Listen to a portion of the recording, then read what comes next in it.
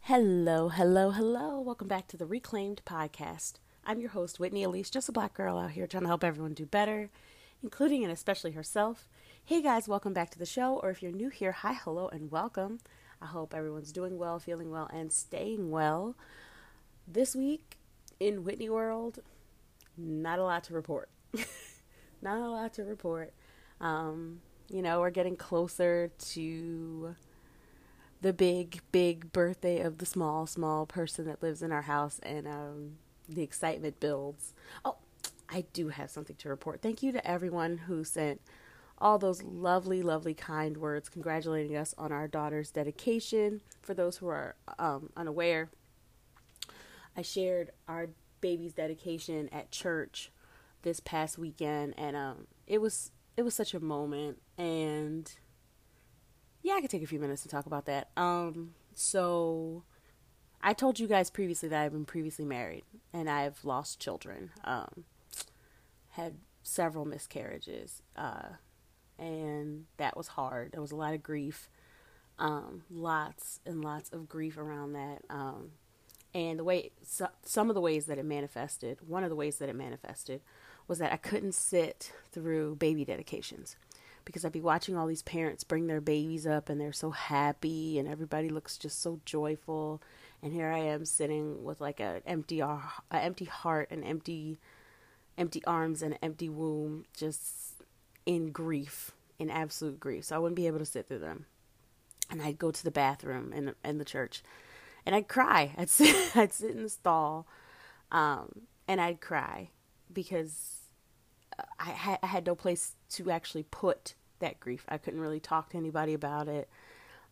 It felt really lonely, really isolating. There's something to be said about how we treat mothers, parents, birthing people, who go through miscarriage. It's like we almost shrug it off as if it wasn't anything that even happened. But some people, I being some of these people, some people don't even, it's no pain to them. It doesn't bother them, but that was not my experience. And so I would sit and cry. And then after a while, I'd still excuse myself to the bathroom, but I wouldn't cry as much. And then I stopped crying, but I'd still go to the bathroom. And then I was like, okay, well, now we could sit through it. We don't have to, rush off to the bathroom just in case we have an emotional outburst. And then we can sit through it, play on our phone, sit through it, write in our journal, sit through it. Okay, now I don't even notice it now. And that was a progression of years, but you get the point that I'm trying to make. So as we were having our daughter's dedication, literally at the end, because I was so worried about her, cause knocking over the computer, because we did it digitally, knocking over the computer or having a meltdown. But it seemed like every time the camera went to her, she was doing something adorable. She looked good, if I do say so myself, and I do say so myself. And, I'm sitting there with my husband, my mom is there with my niece, and it just hit me after we moved on to the next thing. And I lost it. That the thing that I was praying for a decade ago is happening now. And so, over a decade ago, rather. So still feeling very, very grateful. And so thank you everybody for sending all of your nice things. A lot of you didn't even know that story, but just for context, the words mean a lot. The things that you're saying mean a lot. So yeah, that was my week. Otherwise, just trying to figure out what to have for dinner every day. If you also struggle with that, please let me know. Because I have no idea what to make on the daily. And here we are. So let's get into the recap for last week. Last week's episode called Kindness, Damn It. I had the absolute pleasure, absolute joy of speaking with Emmy Award nominee Jack McBrayer about his new show and why kindness matters. It was such a great interview. He's literally who he is on screen, just funny and, relatable. And Jack, anytime you want to like chat it up, you just let me know. Like I said on the show. So we had that opportunity to talk, but I also reflected upon the role motherhood plays in activism. And I talked about the Brave Baby Book Club. Thank you for everyone who reached out about the Brave Baby Book Club. You could check it out on Instagram. These are books that are intentionally chosen for our children based upon the month. This month is Saturday at the food pantry. It's such a cute book. But it covers something that's very, very serious, which is food instability, which a lot of people, particularly people in my community, struggle with. So, yeah, it takes the story and it really humanizes it. It takes the shame out of food insecurity, and the whole line of everybody needs help sometimes, like really, really struck me. It's one of the kindest things I've ever heard. Speaking of kindness, and about something that's such a heavy, heavy topic. But back to the Brave Baby Book Club, it also includes a bunch of activities that you can do.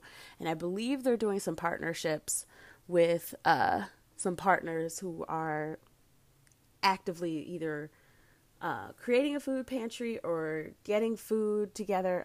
But you can head over to the Brave Baby Book Club on Instagram. But that was last week's show. You can also tune into that. Again, like I say, you are more than welcome to binge as much as you want. This week's show, we have a lot to cover because last week's I didn't touch any topics. So we got to catch up. So let's dive into it. Let's get into these church announcements. Hit it, Earl. Let the people of the Reclaim say amen. Glad to be here, say amen again. And say amen one more time if you really like the show. We glad that y'all here today, and these will be your church announcements. You guys want to laugh about something? All right, so you know how, like, when we do the church announcements intro, and Earl comes on, and let the people of God say amen. Let the people of the Reclaimed, rather, say amen. We recorded that 3 years ago today. So November 18th, 3 years ago, we recorded that soundbite for this segment. And I just noticed because the date stamps are still on the recordings. So whenever I go to it, I see the date stamp and I'm like, oh my gosh, that was 3 years ago. So here we are. This is so dope. But that's not what you came to talk about. I just had to share that. Into our church announcements we go. So Malala Yousafzai is married, you guys. So for those who are unfamiliar, Malala is an incredible, amazing, very, very, very brave woman. She started her activism as a girl to bring light to girls' education. She herself was attacked by the Taliban for going to school, simply going to school. Girls are highly discouraged from getting their education around the world, but particularly where Malala is from. And she has been outspoken about girls' education. She's been an outspoken advocate of women and girls. And I'm here for it, and I'm here for her. And it was such a beautiful, pleasant surprise to see this woman. I believe she just graduated, if not from Cambridge, then Oxford. One of the two. Forgive me for not remembering where she graduated from, but she just graduated, and then she drops the news that she is married. And I gotta be honest, if I was a celebrity online, that's the way I lived my life. You wouldn't even know if I was dating somebody. I'm like, we're married. What? That's the way to do it. Like, congratulations, Malala. Like, how... And she looks so beautiful. Beautiful. So she posted on Instagram, and the caption says, "Today marks a precious day in my life. Sarah and I tied the knot to be partners for life. We celebrated with a small, we celebrated a small Nika ceremony at home in Birmingham with our families. Please send us your prayers. We are excited to walk together for the journey ahead.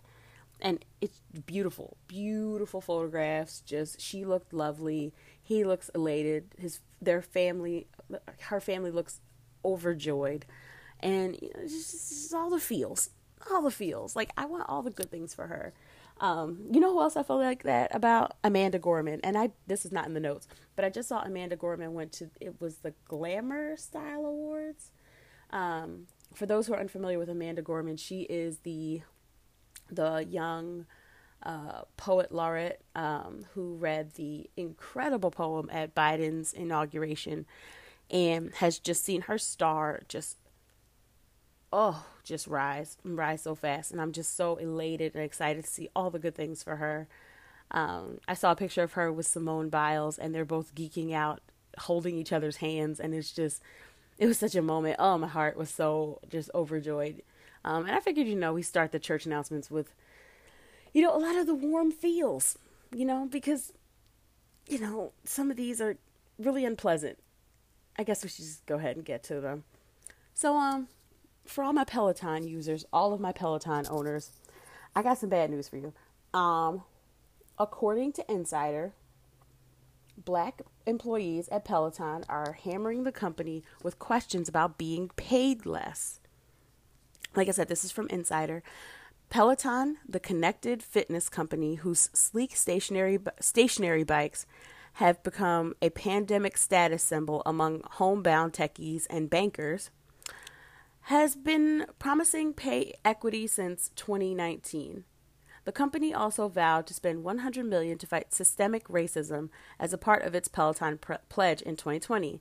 But now Black employees at Peloton are sharing salaries and questioning executives about their pay. So apparently there's all this disruption over at Peloton because the Black folks have gotten together if such and such and so-and-so and I have the same job, why am I making less? Y'all have promised pay equity since 2019, allegedly. And you promised $100 million to fight systemic racism in 2020. Yet here in our very business, there is no pay equity. Here in our very business, there is systemic racism. Make it make sense. So I haven't heard anything back what Peloton has said. I'm sure they talk about, how they have the PR people come and like, it's just misunderstandings and we're working it out behind the scenes, all that stuff. So I'm sure that has been released, but I haven't heard anything concrete. But I will keep following this story to keep updating you because I know y'all pay a lot of money for these here bikes and y'all really, really love them. And I would hate to tell you that, the Peloton you love is based in a company that's racist. Hopping over to Reuters now. Reuters reports that Jacob Chansley, if y'all remember Jacob Chansley, he was dubbed the QAnon shaman. Y'all remember January 6th, the insurrection, because people like to pretend that didn't happen. January 6th, the insurrection, when the former president told everybody to fight like hell and we're going to walk to the Capitol. And then that became a riot, inciting a riot. And that's what he was impeached for. He got impeached twice, literally a week before his presidency was over. This is fun. But yeah, so back to Jacob Chansley. He was one of the folks that was in the crowd who literally broke into the Capitol, overran the Capitol, and came inside. He was the one wearing the bullhorns and had a spear. That dude. Remember that dude? He got arrested in January of this year, apparently. I didn't realize it was so soon. But his face is plastered all over the January 6th stuff, and it's usually one of the most recognizable persons involved in the insurrection. Well, he was finally sentenced to 41 months in prison for his role in the deadly January attack. One of the most severe punishments yet of the hundreds charged with participating in the riot. So currently there's a few hundred people. I believe 675 people have been charged. There was way more people who did stuff. So I'm hoping that in the coming months we hear about, we see that number rise. Because, yeah, I mean, if it was Black Lives Matter, which it wouldn't be, like I've said before, it wouldn't have been Black Lives Matter. Black Lives Matter is protesting police brutality. And remember, they had armed guards, like in military. They had militarized police standing on the steps of the Capitol. Whereas here, there were some people who were letting people in. We saw videos of people opening gates and allowing folks to come in. We saw all sorts of stuff that people want to just pretend that didn't happen. Which it must be the benefit of whiteness. Like, let's talk about it. Because y'all want to act like Tulsa didn't happen. Y'all want to act like the Wilmington Massacre didn't happen. Y'all want to act like, y'all want to pretend that this country wasn't stolen from people that had populated this nation. Like, there were people here, millions, not like 2 or 3, millions of people who had established communities, established territories, established nations of their own.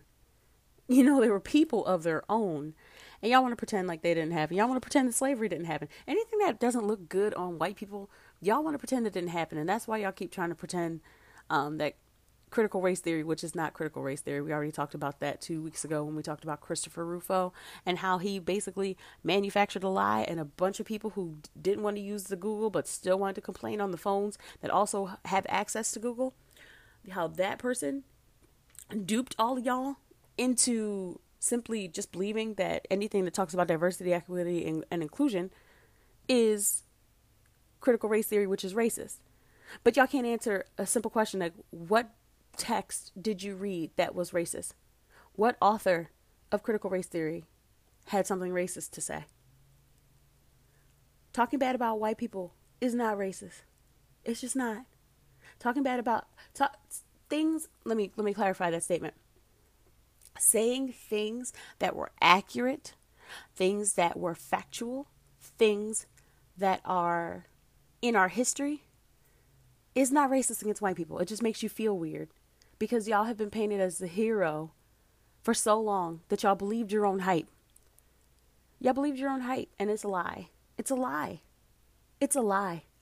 Not only were you not the heroes, oftentimes you were the villains. You were the bad guys in a lot of the stories. And this is one of them, the insurrection. And y'all like to sweep that stuff under the rug. And I was like, no. We're going to take this rug and we're going to turn it upside down. Let's look at all this dust here. Let's look at all this dirt here. Let's look at all of these skeletons in the closet. Some of them not even skeletons. So I'm glad that some accountability is being taken in. And I'm glad that I'm trying to figure out how I want to say this.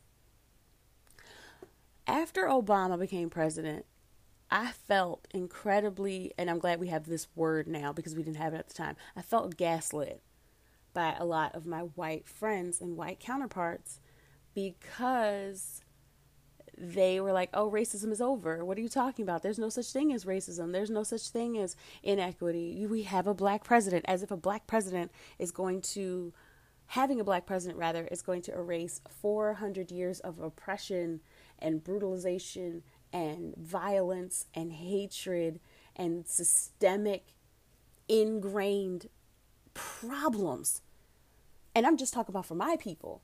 Let's not even look all around at other groups of people, because then the evidence gets even further compiled. And when we talk about these things, we're not trying to make, here's the thing about it. We're not trying to make white people feel bad because we honestly don't care about their feelings.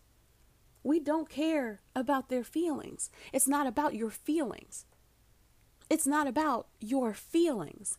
It's about getting justice. It's about getting equity. It's about actually having diversity. It's about inclusion.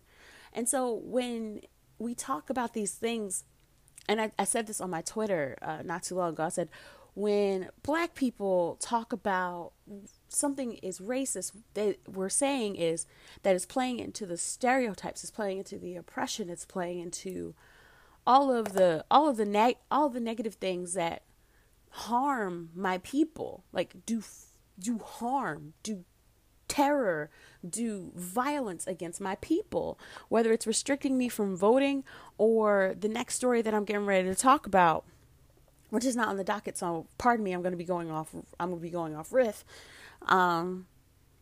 But yeah, like that's what we're talking about when we say something is racist. And usually when white people tell me that something I said is racist, it's usually based in, ooh, that makes me uncomfortable, that hurt my feelings. Do you see how the two are not the same? One plays into the regular stereotypes, the established stereotypes that have been detrimental to my people, detrimental, harmful, dangerous, even deadly to my people. And one makes you feel sad. You see how the two aren't the same? You see why I'm less concerned about feelings and more concerned about justice? Right. So, Jacob went to jail. Jacob's going to jail. Apparently, Jacob's also 34 years old, which I did not know. I thought that man was way older. Do you see how hatred ages you like a banana? Like an avocado ages you just, like, That's why y'all shouldn't be hateful. See? Joy. Be joyful. Be kind. Kind people age slower. See, look at Paul Rudd. Look at Jack McBrayer. You see them? They're not aging. Do you see them? They're gonna be young forever. Simply because they're not hateful, terrible people. And yeah, that's all I have to say on that. Yes, that's all I have to say on Jacob. So this story, I'm going off riff, but I put it on my Instagram and I just remembered that we needed to talk about it. So apparently down in Texas, the same state that is currently looking up something like 850 different books. We talked about it a few weeks ago. If you want to go back and listen to that episode for more detail. The state that is currently going through people's schools and libraries and stuff like that to remove certain books that they believe are critical race theory, which they are not. As I've said, there's usually diversity, equity, inclusion because your kids, especially in K through 8, are not learning critical race theory. I never learned critical race theory and I went to university. The only way you're really learning it is if you are going to law school. So, a bunch of teens in Texas, the same state that's currently removing diversity, equity, inclusion, teaching, and literature from schools, thought it would be a really good idea to dress up as Klansmen, people in the KKK with the white robes and stuff like that, with the eyes cut out and things like that. Thought it'd be a good idea to put on Klansmen robes and terrorize wherever they live. What was it? Woodsboro? Yes, I believe it was Woodsboro, Texas. According to the AP, there were as many as 6 different victims, all juveniles. The 5 other victims were not harmed, but they were chased or otherwise terrorized. However, one victim was tased with a stun gun.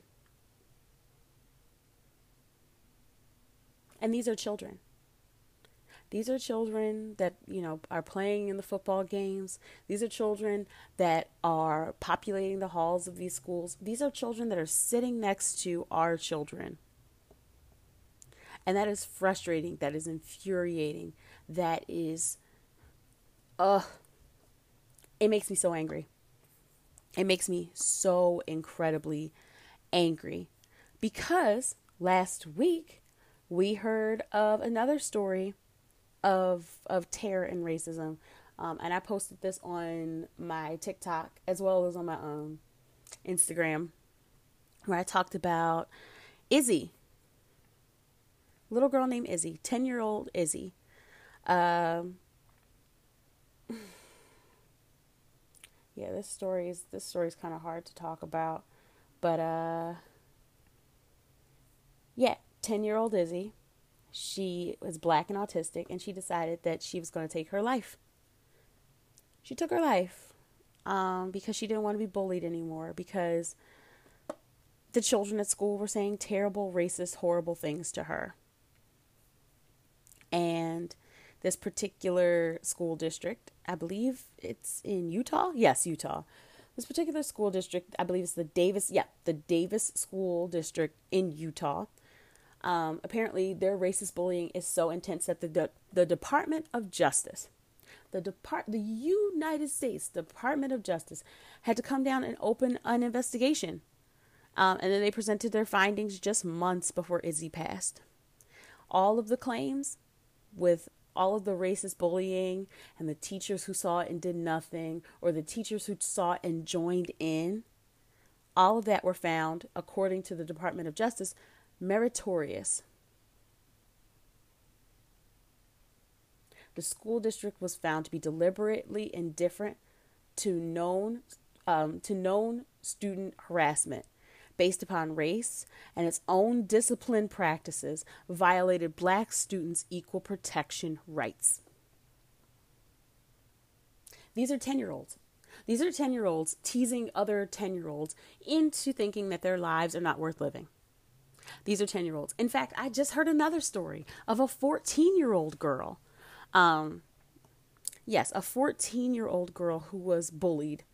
And pardon me, you guys, I really am going off riff now. A 14-year-old girl who was teased, who was bullied because, she was black. So it was also racist, bullying. And it was a video apparently. And the little girl, she got a lot of support. A lot of people were backing her up. A lot of people were supporting her. And I'm trying to find that story as we speak. Let's see. Racist bullying. Yeah, I just saw this, and I can't remember where I saw this. If it was the Root or the Grio. But anyway, you guys get the point. Young child was across the nation. Apparently this is a thing where these kids are literally, they feel justified, they feel comfortable, they feel confident in bullying each other, and bullying teens, and bullying children to harm themselves. It's a lot. It's a lot. And again, these are children. They had to have learned it from somewhere. They had to have learned it from somewhere. Where are they learning it from? They're learning it from home. And they wouldn't feel so confident. They wouldn't feel so emboldened. They wouldn't feel so empowered if there were real consequences for these actions. And so a lot of us are outraged about what happened in Texas. A lot of us are outraged about what happened in Utah. A lot of us are outraged about what happened to that 14-year-old girl that I was just mentioning. But where is the amount of outrage that exists for critical race theory and being taught to people and the kids in school? There's not the same outrage. It's it makes Timmy feel sad. It doesn't make Timmy feel sad, because Timmy needs to learn how to dissociate.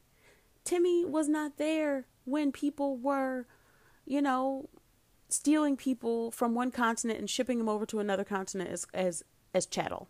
Timmy wasn't there. And yeah, Timmy can be like, yo, that's messed up that happened. And Timmy can feel sad about that. That's okay to feel sad about stuff like that. You should. Because if you're a human being, you feel sad when you find out that human beings did terrible things to other human beings. That's what human beings feel. Because if you don't feel that, then there's something wrong with you. There's something wrong with you. You need to go get yourself checked out. If you don't have any empathy for people's families being torn apart because of terrible things that people did to other people, you need to have yourself checked out. You need to. This is your sign. Go get therapy immediately. Go get yourself checked out. There's a lot of professional licensed therapists that are willing to help you. Okay. But Timmy learning about racism is not going to do the harm of Timmy telling someone to kill themselves and then they do it. And then they do it. 10 years old. A 10-year-old little girl is gone. Abysmal. Back to these boys in Texas. I hope they throw I'm following the story. I hope they throw the book at these kids. That is a hate crime, and I don't care what anyone else says. People are trying to clean it up. Oh, the kids will just be kids. Oh, the children, this is just a joke. This is just a joke. Someone decided to put on robes that were worn by people who literally terrorized communities to terrorize a community. That is a hate crime. Throw the book at them. The book. The way y'all treat black children who, unarmed black children. We could talk about Trayvon. We could talk about Mike. We could talk about Tamir. We could talk about, oh God, there's the list. There's a long list of unarmed black children who are no longer with us because no one thought, oh, they were just children. Oh, they're just kids. What about the little girl we talked about a few months ago who was pepper sprayed by the Rochester police because she was having a mental health breakdown, and rather than meet her with compassion, they said, you're acting like a child. And she said, I am a child. She was 9 years old. She was having a mental breakdown, and rather than meet her with compassion and empathy, they maced her in the face and handcuffed her, threw her down in the snow. Our children aren't met with that same level of empathy. Yet, you got these kids who are old enough to know that if they put on a Klansman robe and take a stun gun out, they're looked at as, oh, it's just kids, oh, it's just harmless fun. Someone got harmed. Not only harmed physically, but harmed mentally. Are we going to talk about that? Why are our children not afforded that same luxury? That same room to be children, that same room to even make mistakes. None of this was on the on the docket on the rundown, but we just had to talk about it. Moving along. So I'm reading from Politico. So top Democrats is what I'm trying to say. Oh, I'm so fired up from that last story. I can't talk. Whew, okay. Whew. Let me take a drink of water. Hold on one second, guys. Top Democrats are demanding that GOP leaders take actions against Paul Gosar after the House conservative posted a video showing violence against AOC. So Paul Gosar last week thought it would be a really good idea to post a video that his staff members had made of him in an anime. It's like they took the faces of the anime characters and put Paul's face and then AOC's face and then later Joe Biden's face, where the character that Paul's face is on does violence against, it's supposed to be a giant city leveling monster with AOC's face on it. And he thought it'd be a cute idea to post that on his social media. Except he's a representative in the United States government. And that is inciting violence. Oh yeah, sure, it's a goofy video, it's a cartoon, it's this, it's that, it's the third. But it's also inciting violence. You see, in grown-up world, you can't make videos like this and think it's okay and keep your job. You see, when you're not used to accountability suddenly feels like oppression. And you could tell that certain people aren't used to accountability because they probably acted this way their whole lives. So much so that Paul Gosar's whole family is just like, nah, he crazy. Nah, he crazy. We don't even approve of this.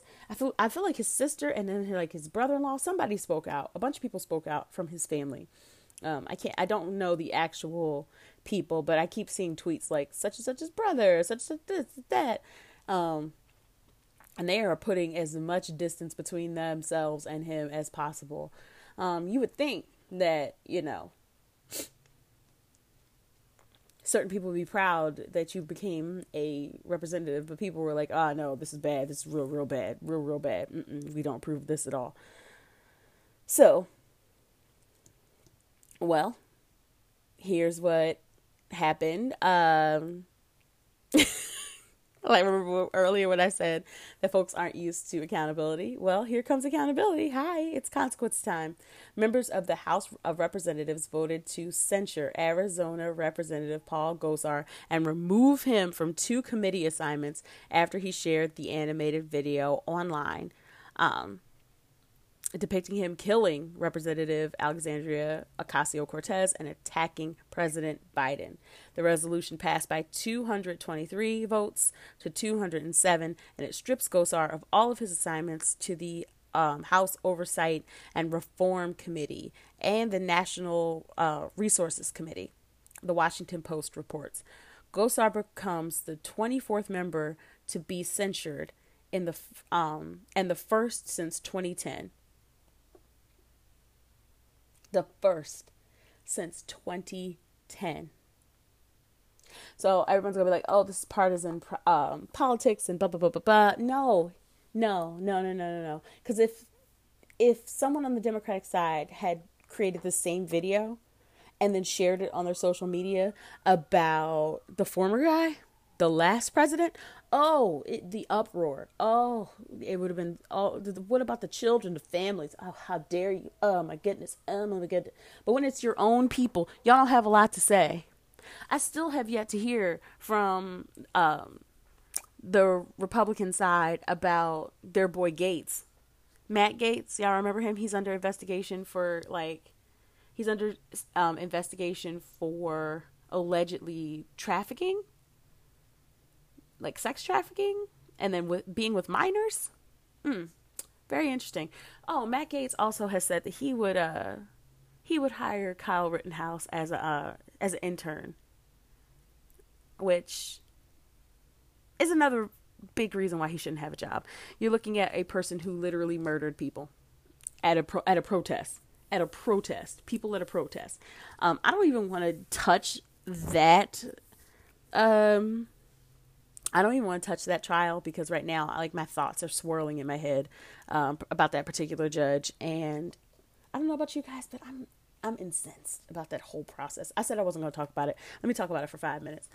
So from when the judge said that when the judge said that the prosecution couldn't call the victims of Kyle Rittenhouse his victims, but they could be called looters or rioters, I knew from jump.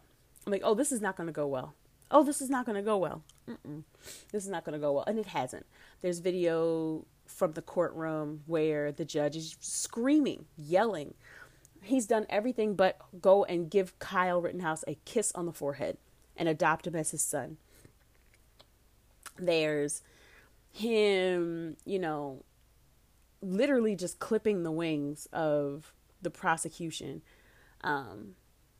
And then earlier this week, he had the charges dropped for the weapons charge. The weapons charge was the biggest charge, the easiest charge rather.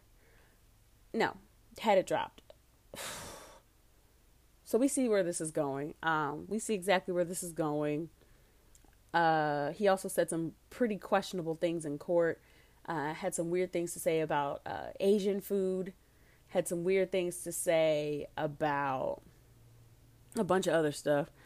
And so, yeah, we can see where this is going. That's all I'm going to say. Apparently, the jury is in deliberation right now, as I am speaking on Thursday, November 18th. We shall see how it goes. Rest in peace to all of the people who passed during the Astro World chaos. Rest in peace. My heart goes out to all those people. 50,000 people. While, there's still this minor thing going on called a global pandemic. 50,000 people decided to crowd into Astro World. There was crowd surges. A bunch of people, hundreds, got hurt. 10 are confirmed dead. I just saw today that the youngest person has passed away. It was a 9-year-old child who passed away because of all of the raging and the crowd surges and the foolishness and too much. It's heartbreaking. But yeah. And I just saw that Travis Scott, Drake, and the Astro World planners, and I believe Live Nation also, was hit with a $750 million lawsuit. Take them for everything they got. This is abysmal. And anyone who says otherwise, anyone who wants to try to defend wealthy people for making terrible decisions or hiding behind Kardashian money, that's on you. There's nothing good that can be said about this situation. It is heartbreaking. It is heart-wrenching. It is devastating. It should have never happened. I say it all the time, one of the best things I learned when becoming a Greek was prior proper preparation prevents piss-poor performance. All of this could have been better prepared for. In fact, it should have been, because long before the chaos at Astro World, according to the San Francisco Chronicle, San Francisco Chronicle, I believe, Travis Scott had built a reputation for inciting craziness at his own concerts. The Houston fire chief had actually visited and discussed with Travis, like, and the planning people, guys, we kind of might not want to do this. Kind of, this is wild. This could be dangerous. And it just wasn't there was no planning. There were no exits created for folks. There were, it literally, the worst that could possibly happen happened. And prior planning and preparation and, maybe limiting crowd sizes could have saved all of these lives. Nobody needed to die for a concert. And anyone who says otherwise can kick rocks. Like, no one needed to die for a concert. Especially not a Travis Scott concert on top of anything. Like, don't die for any concert. But not Travis Scott. All right, let's get into this wrap-up rant and Blacks in the Deep End.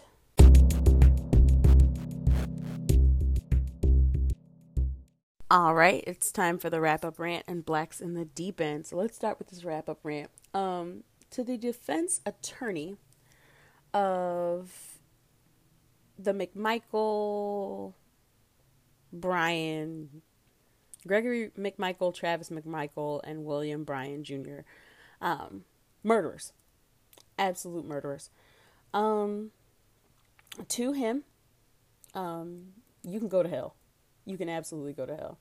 So this defense attorney is really, really, really uncomfortable with the amount of black pastors who keep showing up to support the family of Ahmaud Arbery. Now, he's not uncomfortable that he's currently defending 3 murderers who literally murdered a person in cold blood for the color of their skin. Right? Had no other reason to murder him. Chased him down, literally in their trucks, jumped out and did harm, and all this is recorded. All of this is recorded. I still have not watched the video. I cannot watch videos of black harm. I simply cannot. But, yeah. So, it's not the fact that he's defending pretty blatant murderers that makes him uncomfortable. It's the black pastors sitting in silent solidarity and silent support of this family who is being re-traumatized from having to experience the murder of Ahmaud all over again in the details. This is what he had to say. Over 100. And the idea that we're going to be serially bringing these people in to sit with the victim's family one after another, obviously there's only so many pastors they can have. And if their pastor's Al Sharpton right now, that's fine, but then that's it. We don't want any more black pastors coming in here or other Jesse Jackson, whoever was in here earlier this week, sitting with the victim's family, trying to influence a jury in this case. And I'm not saying the state is even aware that Mr. Sharpton was in the courtroom. I certainly wasn't aware of it till last night. But I think the court can understand my concern about bringing people in who really don't have any ties to this case other than political interests. He said he don't want no more black pastors in there. He blatantly said it. And it was very interesting because I was watching the reaction around the room, and it looks like his co-counsel, both of them bristled. Both white, blonde women bristled at him just straight up saying, yeah, we don't want any more black pastors in here. We don't want them. We don't want them here at all. Again, he wasn't even aware that they were even in here. Wasn't even aware. Excuse me. So Judge Walmsley, I hope I said that, Walmsley, rather, who was presiding over the case, had this to say. That gets back to what I'm starting to watch very carefully as far as what's going on in this courtroom with the jury, as well as the arguments that are being made by counsel. I'll point out that a number of times during jury selection, it was raised that jurors were being influenced by individuals outside the court. And I think it was either 4 or 5 jurors were asked specifically whether or not they were influenced in some way by what was going on outside the courtroom. And they were not. There was no, actually, if I remember correctly, they didn't even recognize or see what was going on outside the courtroom. And as counsel are aware, because I briefed counsel, there are steps being taken by the court during the jury trial to ensure that jurors are not influenced by anything happening around the courthouse. So then we start getting into what we have now with individual members or individuals coming into the courtroom. I will say that is directly in response, Mr. Goff, to statements you made, which I find reprehensible. The Colonel Sanders statement you made last week, I would suggest may be something that has influenced what is going on here. In response to that, and to his credit, Mr. Sheffield made some comments, but did say, come one, come all. And so now the court is faced with balancing a lot of things going on outside this courtroom and doing it in a way that respects members of the public's right to be in the courtroom, as well as what I'm trying to put out there is a fair trial, right? So you need to understand, everybody, that your words in this courtroom have an impact on a lot of what's going on.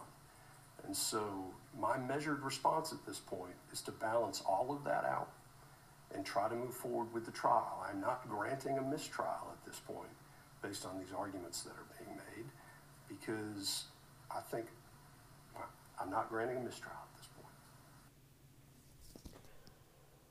Whew. So, yeah. Judge Walmsley is not happy. He's not happy at all. Not happy about those comments about the black pastors. I didn't hear about the Colonel Sanders remark, but apparently it was reprehensible. Yeah. So, like I said, the defense attorney for those who murdered Ahmaud Arbery in cold blood, he can go to the same place that they're going. That's all I'm going to say about that situation. Oh, this one goes out to People Magazine, and I didn't get a chance to properly yell at them last week when they posted the most abysmal headline surrounding the Astroworld catastrophe. So for those who are unfamiliar, Travis Scott is partnered with Kylie Jenner. Kylie Jenner is the mother of his child, Stormy, and she is currently pregnant with their second child. And apparently she was at Astroworld to enjoy the festivities and support her partner.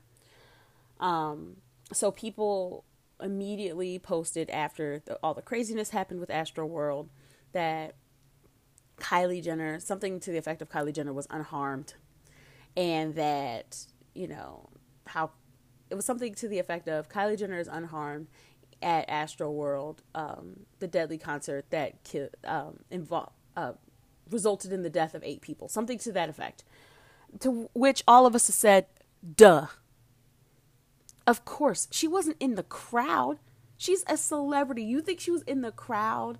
Like, if anything, she's up in a box, up in a loft, up somewhere so she could see all of the fun without, actually being in the insanity of that crowd. Of course, she wasn't there. But even more BS. Why are we in such a dangerous place of celebrity worship where we only care about what the celebrities went through and not the victims? In the same headline, you mentioned 8 people died. Do we not have any regard for them? There were hundreds of people who were harmed physically. I'm not even going to talk about the harm mentally that people went through, watching people be harmed, watching people die, watching children get hurt or die. And people just wanted to focus on the Jenner. So the people whoever wrote that headline needs to be immediately removed from writing writing for people. I think y'all need to go through it and at the very, very least, do some training up in people. Because wow. And they got dragged. I think they're still getting dragged, matter of fact, behind all of that foolishness. So that's it. That's it for all right. I wasn't going to touch this topic, but I think I am. I'm going to dip my toe in it. The baby, Dababy, and the Danny Lee situation. Apparently, Danny Lee has a baby by DaBaby. Has a child, newborn. I'm going to call the baby the newborn. Sweet little girl, 3 months old. Just had this baby 3 months ago.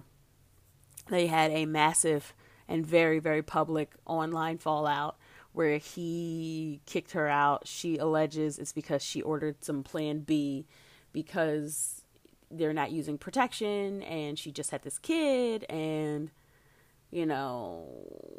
she doesn't want to necessarily just keep popping out children. And he kicked her and this baby out. Like, because obviously the mom's not going to leave her newborn infant with this man. He alleges that he did it, and he's recording for his own safety. He called the police to have her removed. She is saying, that a lot of things aren't true. And, he released a statement. She released a statement, back and forth, back and forth, back and forth.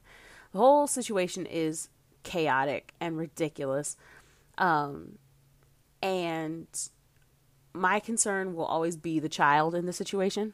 So what's going on with the baby? The actual baby, not the baby. The actual infant in the situation, because at 3 months old, like, there's so much that you need. You need a crib, you need, bottles and wipes and diapers and all of the stuff. You need so much, and like, if you're kicking people out, it's usually with the clothes on their back. What is I'm not saying Danny Lee is poor, and I'm not saying that she's destitute. I'm not saying she's, she's going to be out of her way. But at the same time, like, considering that they have been living together for the last 3 months, I assume that there's all those things that are needed for this child at his house. And if it's true that he's kicking her out because she just doesn't want to have any more children, she doesn't want to have sex irresponsibly, which is her own decision, which is her own choice for her own body, then he's exactly as trash as we all thought he was. But really and truly, like, it's, as a black woman, I'm in a weird place because, like, as a mom and as a woman, I feel bad for her. Like, I instantly feel empathy. I instantly, like, want to secure her and the baby's safety. The petty in me is looking at this entire situation because Danny Lee recently shared or created and published a song called Yellow Bone. And the whole lyrics just talk about how this man that she's with wants a yellow bone. And people are arguing that Danny Lee isn't even black, so she can't even use that term. But why even if she was black, why create a song based upon someone wanting someone who is light skinned as opposed to any, like, this is foolish. Like, talk about yourself as an individual. Don't talk about you're harping into all kinds of trash colorist foolishness that I personally have just, I'm disgusted with. So that whole situation is developing. I'm not going to hold you guys. I'm probably not going to follow this story at all. Like I said, my concern is for the child. And so if I hear something about the child, like, maybe I'll say something. But, like, honestly, these two grown folks who have been trash in their own right can figure it out from there. And that will be that on that. Let's talk about some good stuff. Let's talk about Blacks in the Deep End. So 2 movies were released. The Harder They Fall and Passing, both on Netflix. I'm going to do The Harder They Fall real quick. Fantastic movie. I don't like gore. I don't like blood. There's a lot of gore and a lot of blood, unlike, your stereotypical Westerns. But I could deal with it in watching this movie. Well written, very, very well casted. I know some people had some trouble with the Zazie Beetz casting, especially particularly for this particular character of Stagecoach Mary, who was an older, fuller-figured, darker-skinned woman. And, they cast Zazie Beetz, who was a lighter skin, thinner, younger woman. To which I get it. I understand that. And people can have their critique of that. I would just caution people to be careful about who they deem is black and who they don't.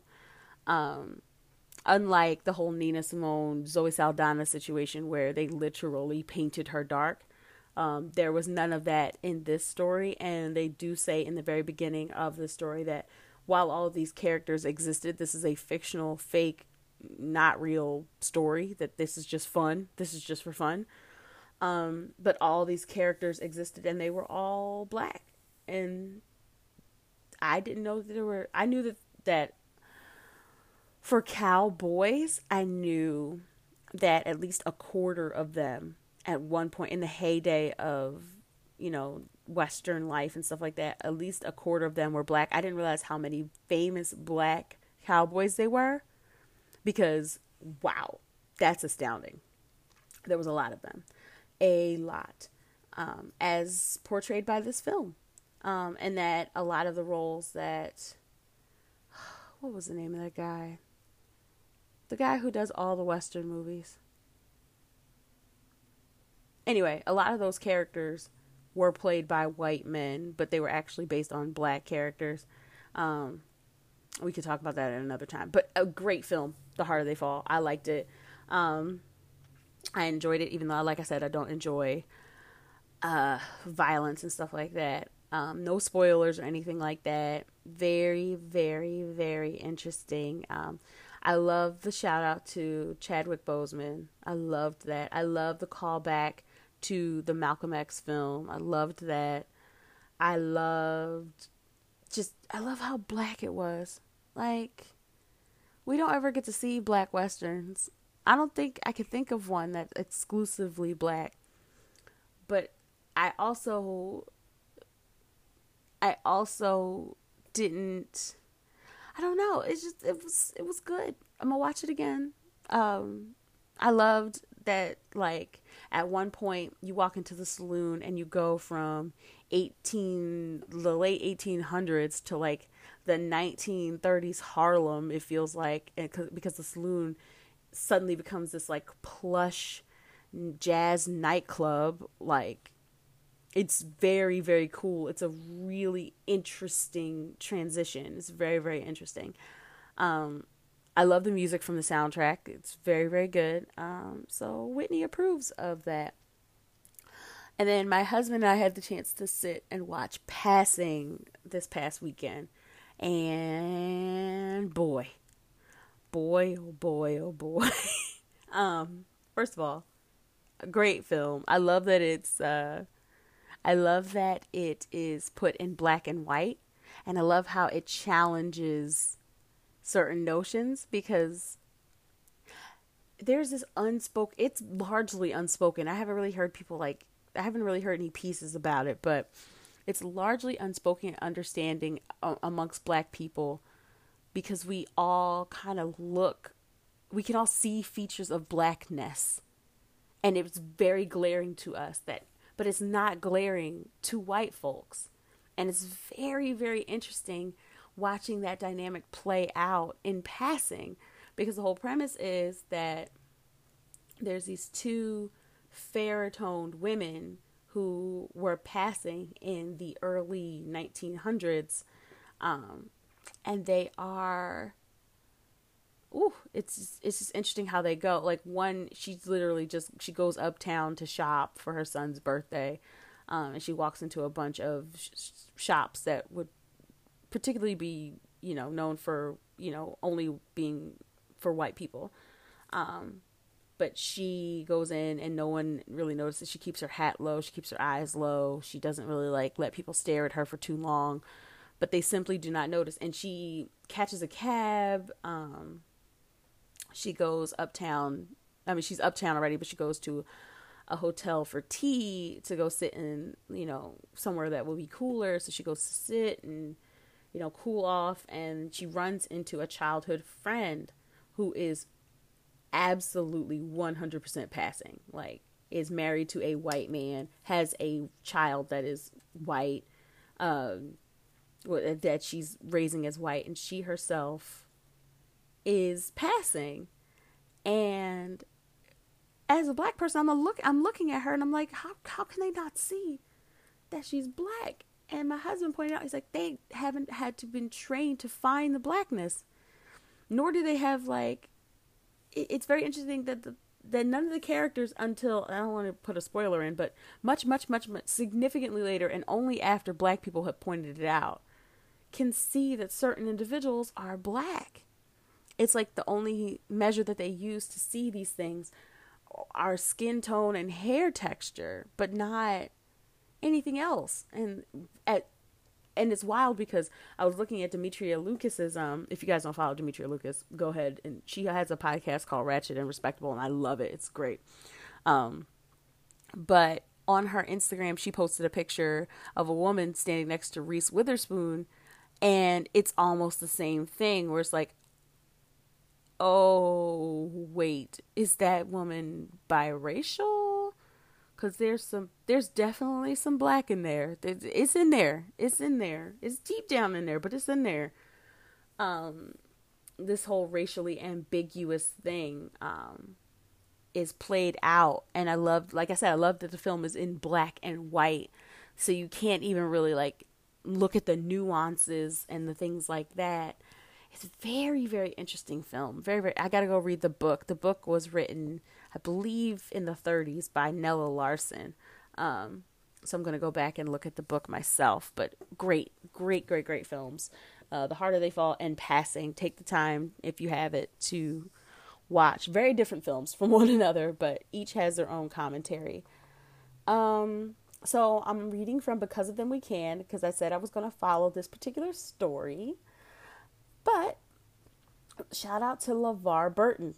LeVar Burton has been tapped to host a game show based on the classic trivia game Trivial Pursuit, which is being developed by Burton's own entertainment company, alongside with Hasbro Entertainment. And this is according to Variety. Trivial Pursuit is one of the best known brands in the gaming universe. LeVar said, he said, I am thrilled to have partnered with Hasbro and E1 to bring the beloved game to market as a premium show for television. I'm so excited. The whole debacle with Jeopardy, fine. Y'all were trash to LeVar, and LeVar was like, you know what? It's all good. I learned that what I thought I wanted, I didn't want. And he said I have a better opportunity plan. So rather than following in the path of Alex Trebek, which, God rest his soul, Alex Trebek was one of the most fantastic human beings to ever grace the planet, and that's my humble opinion. LeVar gets to blaze his own trail, create his own thing. And guess who will be watching? Me. Yes, want to be watching it. Can't wait to find out where this is playing or streaming, or let us know, LeVar, because we love you and we support you, and we are ready to see you on the show. And that is it for this week's show. Thank you for your likes, your shares, your subscribes. Thank you guys so much for tuning in every single week and just supporting the show. Please, if you have the chance or the time, please leave a review wherever you're listening to this, especially if you're listening on Apple Podcasts. Please leave a review, rate us 5 stars. Go ahead and take the time, write a few sentences just to let the folks know what the show is about and how you feel about it. I deeply, deeply appreciate each of those, and I read each of those, and I take all of your comments and things like that to heart. I had a black-owned business. I had several, and I just forgot them. Oh, no. I got one. So Genobi Bags. I posted on our Blythe and Brown page on Instagram for those who are interested in following. Blythe, B-L-I-T-H-E, and, spelled like and, Brown, like the color. That's our family page where we talk about, raising a child in the time of a pandemic, but also raising a black child, raising a girl. We talk about, but the biggest thing that we talk about is black-owned brands and businesses, and try to share those things with the folks. And Genobi Bags popped up on my radar. Genobi Bags, J-U-N-O-B-I-E, bags as in the things you carry stuff in, is a black-owned brand for birthing people who are, pumping and need storage for your milk and stuff like that. They have, or you need to carry, the milk that you've pumped and things like that. They have reusable bags, so you're not storing stuff in flimsy one-use bags that you'll toss out later. No, these are reusable, washable, restorable. Restorable, that is not a word, but you get the point. Genobi bags, I believe they're made of like food grade silicone or something like that, but they're very, very, very safe. They get lots of high ratings, and they're dope. And y'all should go and support. If you know someone who's having a baby shower, any birthing people who are also breastfeeding, that could help support that, and it keeps the world safe and it's eco-friendly. So come on, go support Genobi Bags. Please do not forget that you can support this show on Patreon. There's patreon.com/Whitney Elise. That show again is patreon.com/Whitney Elise. There's multiple tiers. There's a ton of exclusive content already over there. Shout out to my patrons. You guys are so dope. And that is it for this week's show. Thank you guys so much for being here. And as always, peace, y'all.